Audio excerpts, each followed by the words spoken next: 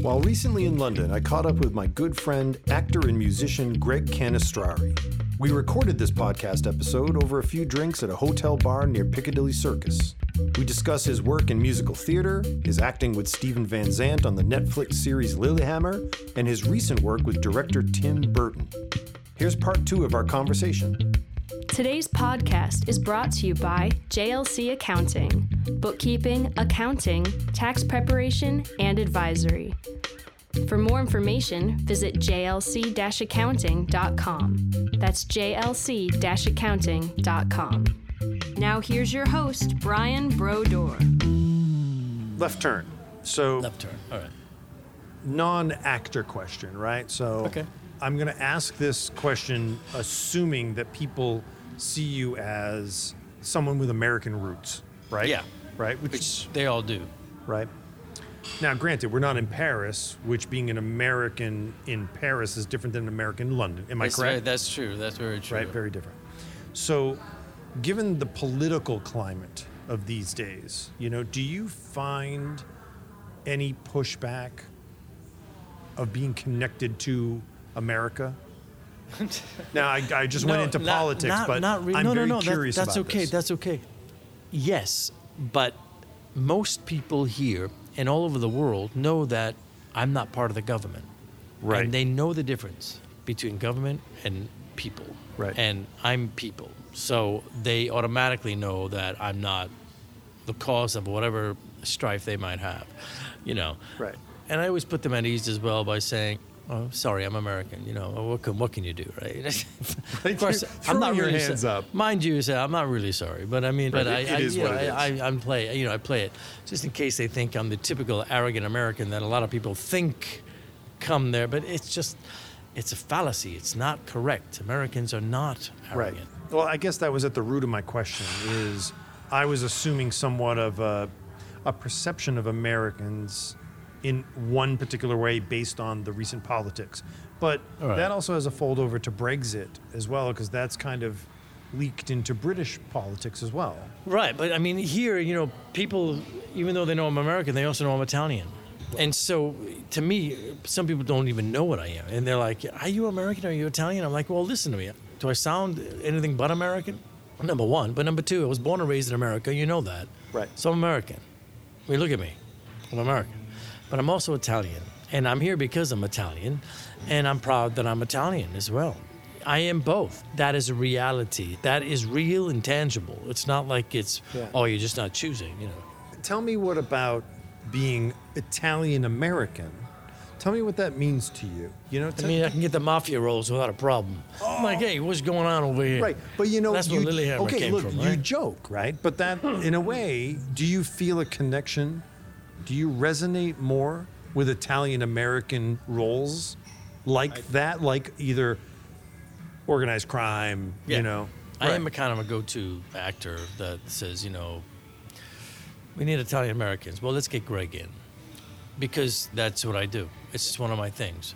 Besides, doctors, policemen, military, general, that type of Italian-American. Sure. I don't want to pigeonhole it, say mafia. That's not right. No, it isn't. But in fact, that comes with its own cliches. right? which I don't, which is not right. And But so then forget again, I said that. everybody holds up Godfather as the best movie ever. Right. But let's not pigeonhole that. Just because I'm No. Italian-American doesn't mean people are involved. No, in not exactly. Mafia. So, Right. I mean, I want to clarify that. But Italian-American, let's just leave it at that. Because, Well, let that's me good enough. drill into that. So, Okay. if that's a world of roles that resonates Yeah. for you in your work, do you find that there's a level of cliche to that? When you're dealing with casting or when you're dealing with writers who are writing roles, do you walk To in an and go, extent. oh, to an extent, there is. I find that the whole genre is actually getting a bit dated, in all honesty. Because, I mean, Well, is it to reinventing be the doing this all Godfather? the time going, "Hey, what's going on?" You Take did the that. cannoli. I've been there, done that. You know what I mean? We've all been there. I mean, it's like, okay, you're Italian-American. Thank you very much. Right. We understand.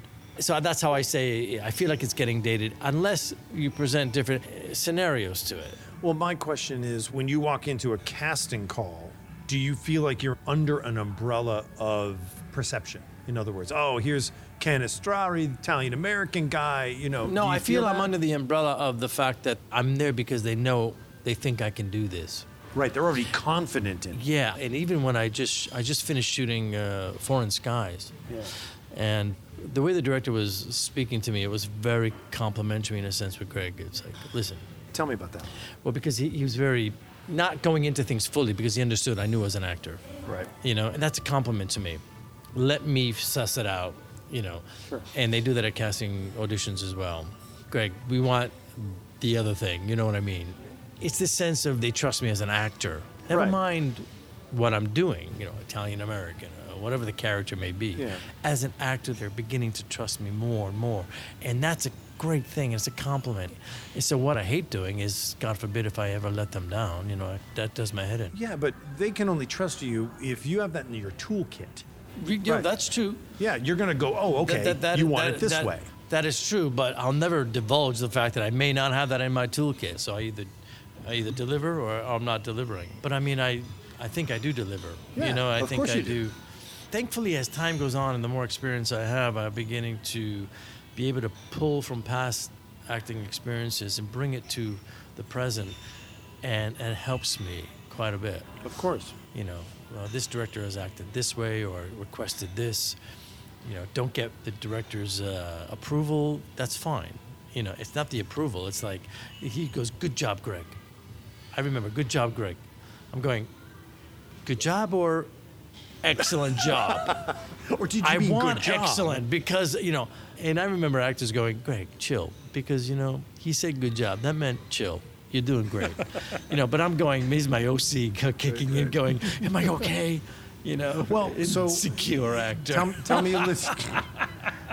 Tell me a little bit about, like, what's that range of directors for you? You know, like, you tell me about your perception of directors. You know, there must be, I guess the cliche is there are the directors who don't give you anything, and then there are directors who over-direct, right? Yep. Give me your vision of that I experience. remember one director in Transport of the series. He said to me, "Greg, less." I'm going, "I'm not moving. The most less that I could do is not speak." and Wow. But I'm going, okay, the less you want, I'll give you less. Yeah. Wow. So And here you are thinking you're at way I down basically towards was zero. frozen in my mind. Yeah. And I know what he was going for, but I thought I was already there. But that was his style.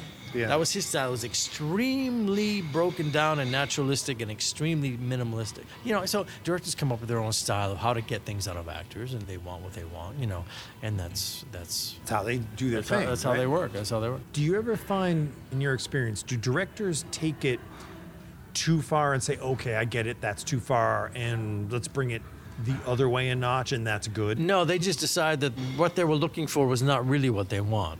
Right. So that's how they decide. No, that's not what I'm looking for because he did what I wanted. Just that's not what I'm going for. So now we change. You have to keep in mind that actors are, I hate to put it in these terms, Well. but we're puppets. Okay.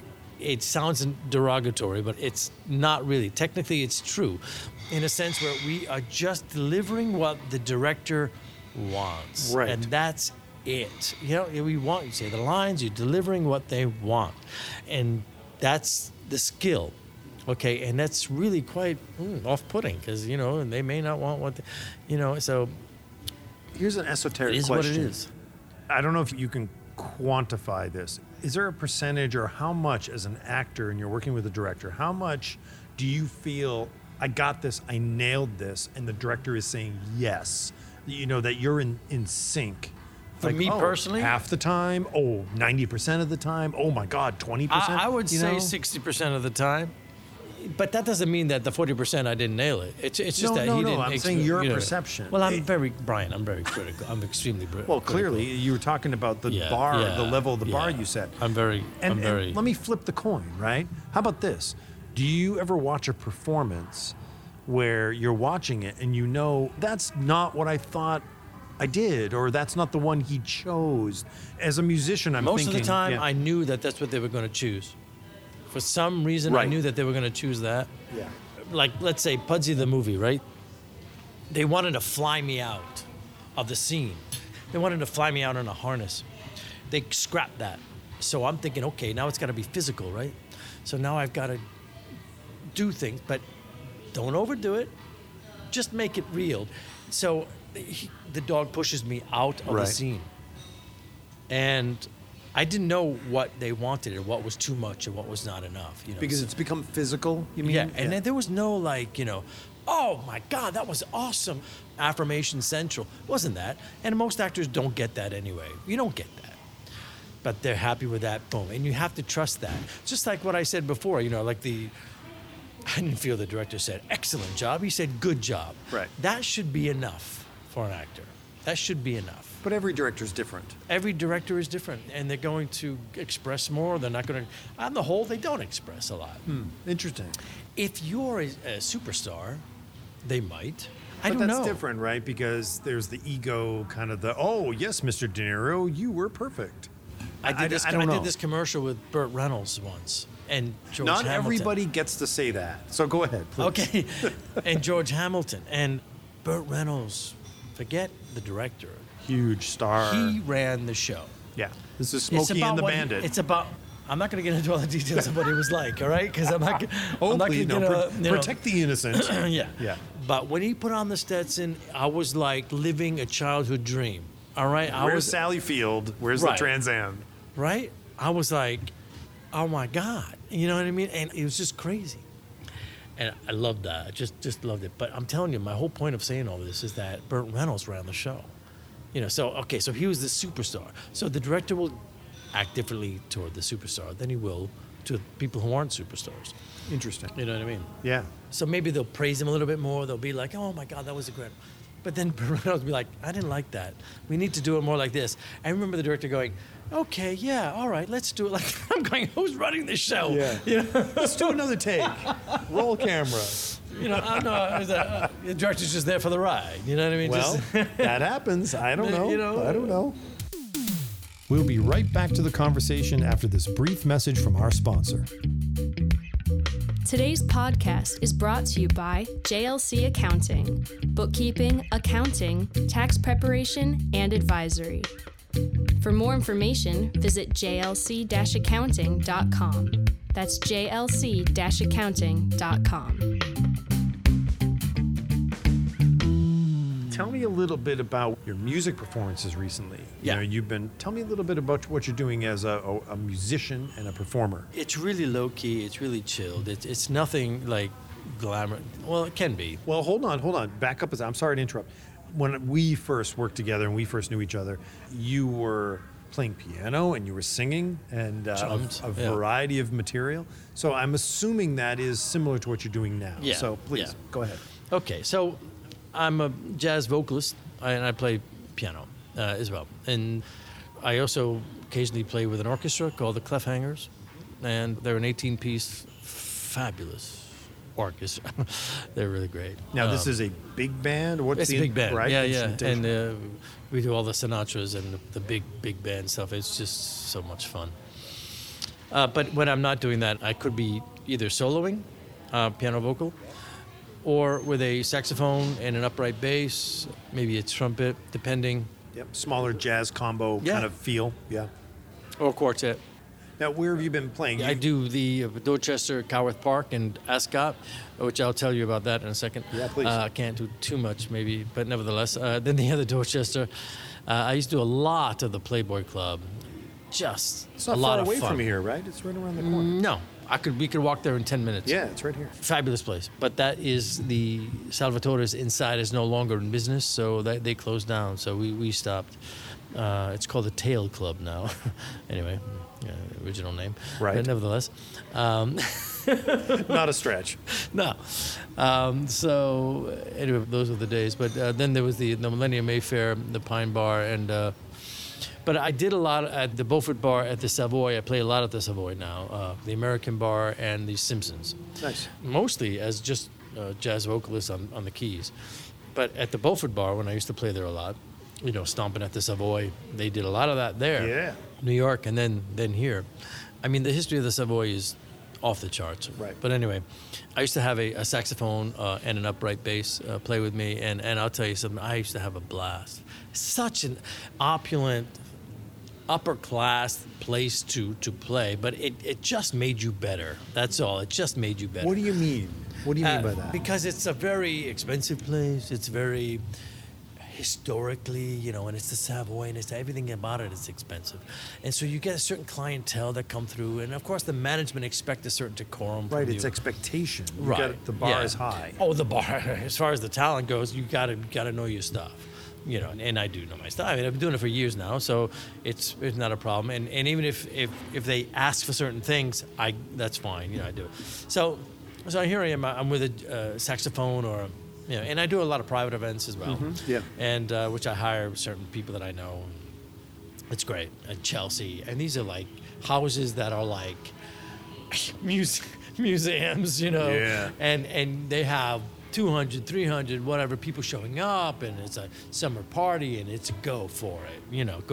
And I like those events even more than, the residencies I have at Savoy and at the Dorchester, etc., because I can let loose, and these people are not bound by any sort of I'm in a hotel, or maybe I should do this. I'm in a house. I know these people. Let loose. Right. Go. Even though it's expensive, but they're human beings at the end of the day. Sure. They want to party. You know what I mean? What's wrong with that? Yeah, So- but it's a little looser. It's a more casual atmosphere. And I don't wear a suit. You know what I mean? I wear a suit, but I like to stylize my suits a little bit. Yeah. But I can But wear a you little mean bit it's more not stuff. uptight. It's not uptight. Maybe Right. that's the word for it. That's Yeah. a good word. Brian. Interesting. Yeah, a little less uptight. I'm glad we've sort of brought that full circle, because my perception of you is the triple threat, is having the music skills and the stage and the acting skills combined. So I'm glad to hear about those two worlds that you have a foot in. And we haven't even touched on Miss Saigon yet. I know. Oh my God. All right. So, How much time do we have? okay, 5 minutes. Ready? Give me the Miss Okay, Saigon story, I spent and then I'm going to 2 land years- the plane. Go ahead. 2 years in Miss go. Saigon. I played Schultz at the beginning, which is a smaller featured role, then I played John, Right. which was Sing Bouidoy. He's the best friend of the lead role, Chris. And I met my wife during this tour, and it was just a great experience.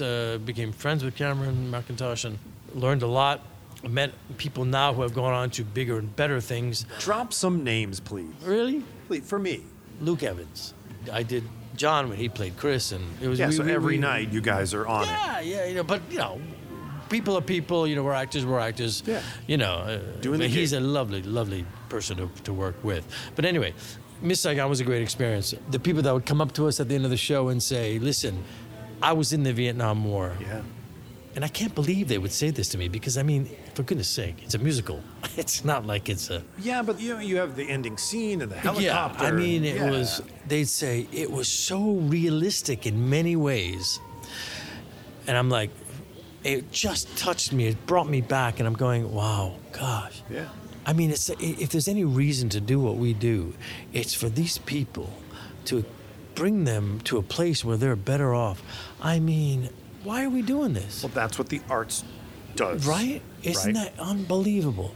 People would come up to you crying, and they'd be like, "You've made my dreams come true." And I'm going, "Really?"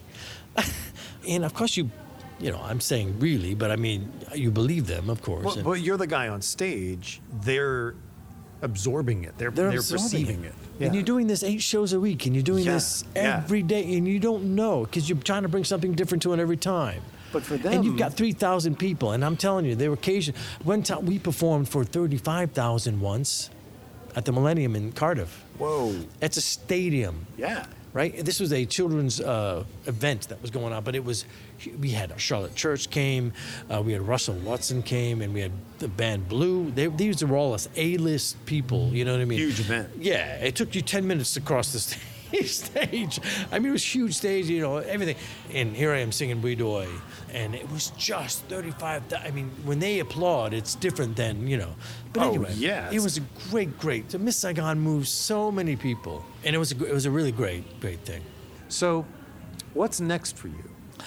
I've got a few things lined up that I'm hoping is going to land. So TV and film wise. So And that that's certainly is the direction you're headed. that's where I want to be, because I'll be honest with you, that is for me.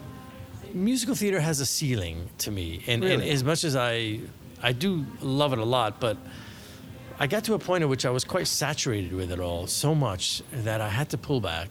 And even a lot of the repertoire that I have, and I've got a huge repertoire that I do at venues, I play for hours. And I'll tell you, I don't do a lot of musicals because they're not requested anymore. Right. They're not expected anymore. You're doing standards. Yes, but of course a lot of standards come from musicals. Yeah. You know, people may or may not know that, but nevertheless, I don't do a lot of musicals because I've fallen a little bit out with it, you know. But I do them, but just not as much as I do. And I do a lot of contemporary music, and I love breaking that up and jazzing that up, turning it around, you know. And I love the musicality of how to get there, you know. And so I love that. And so, you know, you do the old musical stuff, and I do the old musical stuff, and it's like, okay, well, I do it the way I do it. So listen, we're at the end of our time. Thank you, Brian. We could talk for another hour. Yeah, okay, here. Anyway. Last question. Okay. This is how I like to end my podcast. I'll try to be concise. Difficult for me. Very easy. Ready? It's an easy one. So phone rings. You pick it up. You hang it up. The person on the phone just helped you solve your biggest problem. Who was it? What was the problem? Go. How do I get to the next level in my acting career? And who was it? They just solved You know, that. the first person that That's came the to question. mind. Go. John Williams also came to mind for me. I know it's not acting, but I've always fantasized about calling John Williams one day and saying, listen, I have a musical problem. I was wondering if you can help me. I have this impression of him going, well, let me see what I can do. And then the reality kicks in and goes, don't ever call here again. Well, listen. Lose my number. But- well, listen. Maybe John Williams will listen to this podcast. You never know. But really, ultimately, right now in my life, it would be about how do I get to the next level? Let me get to the next level. It could be an A-lister that helps me out because I know that's helped. Yeah. I know that Bruce Willis helps actors. I mean, maybe that could be, you know, here I am just throwing names out as if it's, but I mean, it could be something like that. I might have worked with that person and they will bring me up. I worked with Alessandro Nivola, who did Jurassic Park 3 and did various other things, and Cherry Jones recently. Fabulous people. They're just so grounded and just lovely, lovely people. And these people have done a lot. Maybe they would call me and I would say, listen, let's do this. And I'd rise up with them. You know what I mean? So I get it. If that's the question you're asking, you know what I mean? Somebody calls me, maybe one of those, maybe Alessandro, because we hit it off. Nice. You know, we hit it off. Well, Greg, thank you for joining me. Oh, my pleasure, man. What a blast. It's great to see My you. pleasure. Thanks for answering all my goofy questions. As best I could, anyway. It may not make any sense. You But know, well, another round of champagne yeah, I wouldn't know what hurt. I'm saying. And we'll see you again shortly. Great. Good Thank luck. you, Brian. So good to see you, man. Today's podcast is brought to you by JLC Accounting, bookkeeping, accounting, tax preparation, and advisory. For more information, visit jlc-accounting.com. That's jlc-accounting.com. This has been a production of East Main Media, hosted by Brian Brodeur. Special thanks to Associate Producer Morgan Taylor, Audio Engineer JP Conk, Senior Producer Kayla Galka. If you enjoyed this podcast, please make sure to subscribe and leave us a good rating. For more information, visit eastmainmedia.com. And thank you for listening.